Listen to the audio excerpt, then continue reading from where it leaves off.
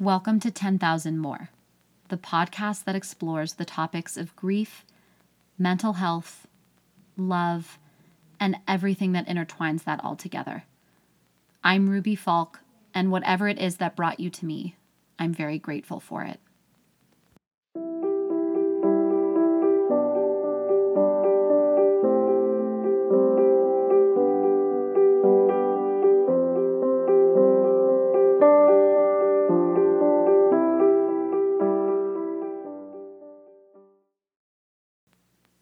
Welcome back, everyone.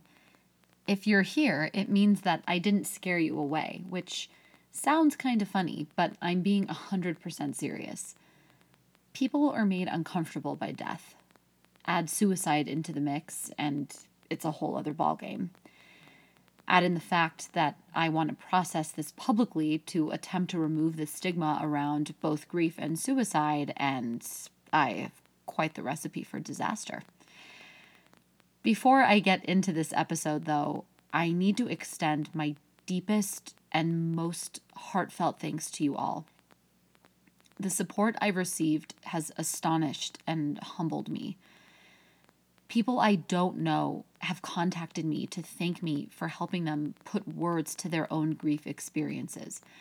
And I'm not telling you this to toot my own horn, although, yeah, that makes me feel proud and wonderful. But if all this podcast does is make even one person feel supported or understood or validated, I'll consider it a success. I also want to share that last week during a friend's party, I was chatting with someone about my family. I was telling her that my dad passed away, and I continued telling her the other part to my story that was unrelated to my dad. And we were having a great conversation.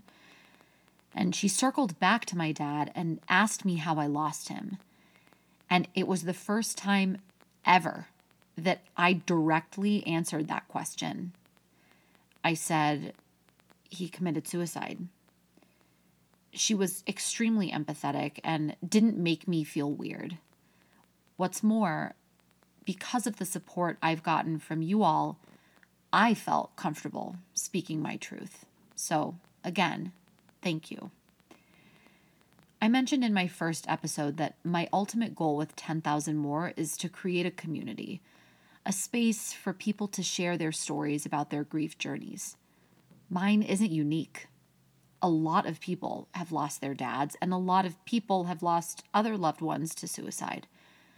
I'll be using episodes and this platform that I have to give voice to your story. There's no right or wrong way to grieve or to confront these fears and emotions. There's no how-to guide for how to handle this, and I don't have an answer for you on how to, quote, feel better. But I do know that as soon as I gave these burning emotions a voice, as soon as I said to people who asked how I was doing, hoping I'd give them some optimistic or resilient response that I was not okay, I felt relief. I felt this weight lifted off my shoulders. This is my truth. Sometimes I'm not okay. I'm unbearably sad. I feel like life is darker than it was before. I don't know if or when or how it will become light again. Admitting out loud that I'm not doing well shed light on this jet black cloud following me around. And I say this all because I'm overwhelmed by how many people reached out to me to talk privately about their journeys with grief. When I asked them if they'd be interested in sharing their story on my podcast, they said, maybe, but not anytime soon. And I completely understand why, so please do not think this is my attempt at pressuring anyone. But I hope if you are considering sharing your story that you'll reach out to me. You have deep insight and wisdom about life that came to you through really unfortunate circumstances. But if you feel so inclined, you can use this newly gained insight to help others. I want to stress again that the purpose of you sharing your story must serve you first and others second. But again, if you feel comfortable and ready to share your loss, I want to hear from you. I want to give you the opportunity to feel the same relief that I felt. I want it to make you feel better, but I can't guarantee that it will. And with the holidays upon us, it's so hard for me, more than 3 years later, to separate my loss from the joy that this season brings. Something I think about, I want to say close to daily, is the fact that I am terrified of forgetting about my dad. When I express this fear to others, I'm met with, oh my God, that'll never happen. He's your dad. He's with you forever, blah, blah, blah. And I know that I'm not going to forget him, but I'll forget the little things about him that I loved so much. I'm bound to. Just those silly little nuances that I don't want to say I ever took for granted, but now I know I did. Memories are extremely important to me. You're probably thinking, okay, moron, they're important to everyone with a heart. But I've always had a very deep attachment to the past. We can unpack whether or not we think that's unhealthy later, but trust me when I say that I am an incredibly nostalgic person. I vividly remember crying at my elementary school continuation. I was 10, and it was weird. I have issues with change, even when it's happy change, because I think about who I was before this change, how much I've grown, how my life turned out the way it did, and so on. I spend a lot of time thinking about every facet of my life that got me to where I am today, the good and the bad. And this was always something I would process with my dad. I've always had a really tough time living in the present. I don't get it. Everything that has happened in my past and everything I'm currently doing is for my future, isn't it? In college, my dad and I often spoke about slowing down and just letting things be. I was always hungry for my next step. I always wanted to know when a crappy situation would be over or for how much longer I'd have to wait it all out. He was constantly urging me to slow down, and he would always assure me that everything was going to work out and be okay.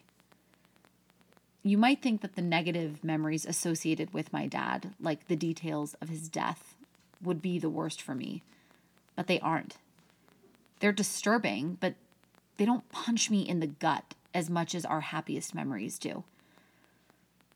I remember him going rogue decorating our house for my birthday parties when I was a kid.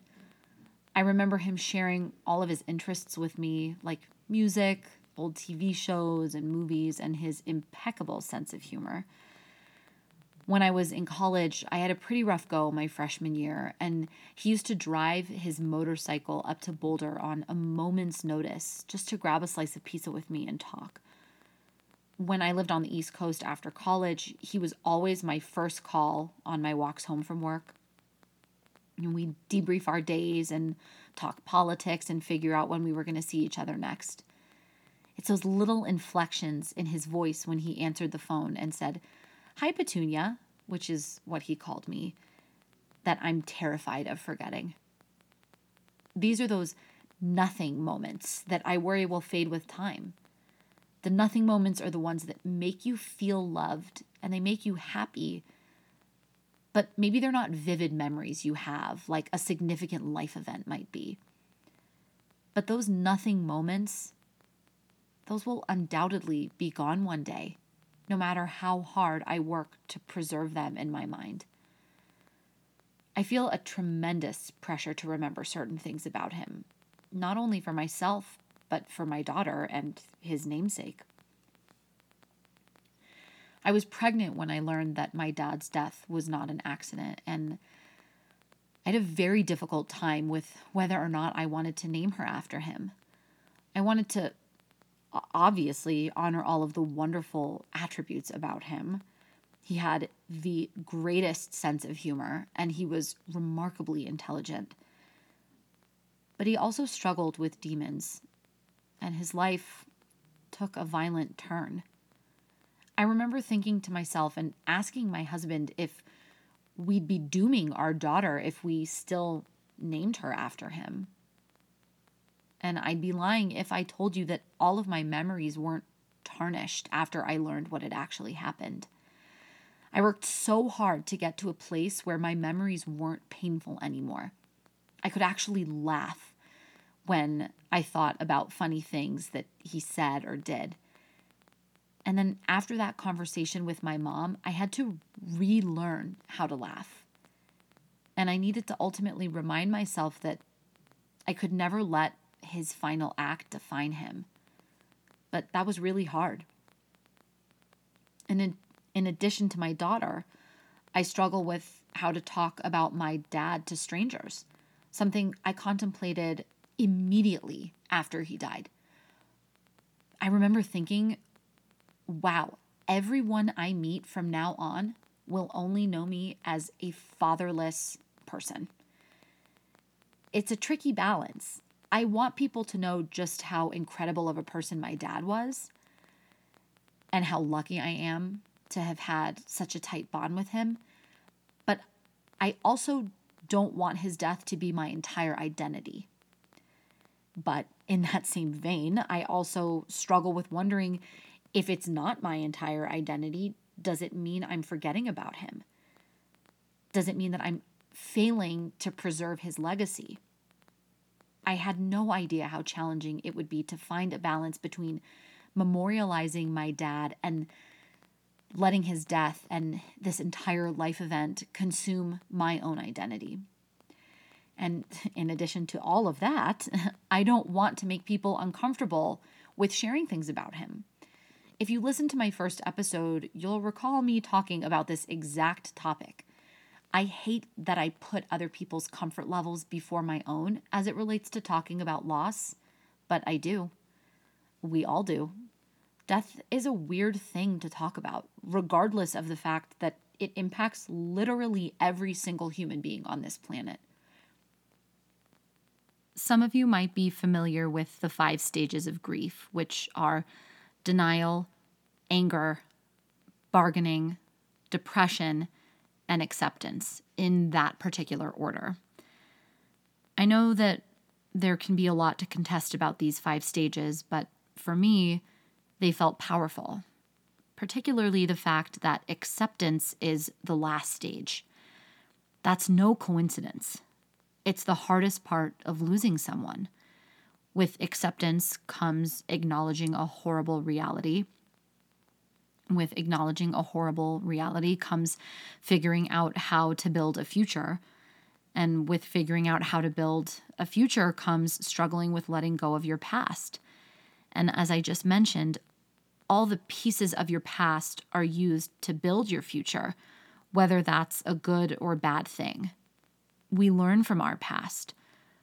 Our memories help to ensure we never forget what we want our value system to look like, or what we will or will not do in our future. I'm not a particularly religious person, but I do identify strongly with my Jewish roots. And in Judaism, when someone dies, you say to the mourners, may his or her memory be for a blessing. Prior to being the mourner, I used to think that that was such a beautiful way to express sympathy to someone who had just lost a loved one. And then after my dad died, I wondered how his memories were going to bless me, because all they did was cause me excruciating pain. I reached a point where when someone either said that to me or wrote it out in a card, I instead heard, I'm going to pray that one day these memories won't be a source of agony for you anymore. This gave me hope. I wanted to remember all of the wonderful things associated with my dad, but I feared the pain of these memories more than I felt comforted by them. I have such a fickle relationship with time, which I'm always reminded about at this time of year when I'm forced to celebrate the new year approaching. On the one hand, I'm not ready to let time tick on. I want to dig my heels in as hard as I can and keep things the way they are so my dad doesn't fade into my collection of other distant memories. On the other hand, I want time to fast forward to 10 years from now so that I can resume life as my old self again, though anyone who is grieving knows that nothing about your life going forward will ever be the same. And as the new year always reminds us, time isn't going to stop. It marches on. It forces me to keep living for myself and for my family. And it's also to thank for taking some of the most sharp pain away in the most organic way possible. I've created a pretty tight association between the new year and the loss of my dad. It's a time of year when I feel understood by the rest of the world. We're nostalgic. We think about the past year and focus on the things we want in the year to come. And we're encouraged to count our blessings and focus on all of the wonderful things in our life. But if I'm being completely honest here, it's still really hard for me to do that. Yes, I have my health and the most wonderful family and friends. I have a roof over my head. I have food in my fridge. I don't know what more I could ask for. But I yearn for my old life sometimes. I want more than anything for my memories of my dad and my nothing moments to be as colorful for me in 10, 20, even 50 years from now as they are for me today. This podcast is most definitely an outlet for me, but I hope it can also be an outlet for you. If you're thinking about sharing your story or you just want to connect with me, please reach out to me at ruby@10,000more.com. ruby@10,000more.com. Thank you for joining me. Continue to take care of yourself and remember that there is an entire community of people who get you.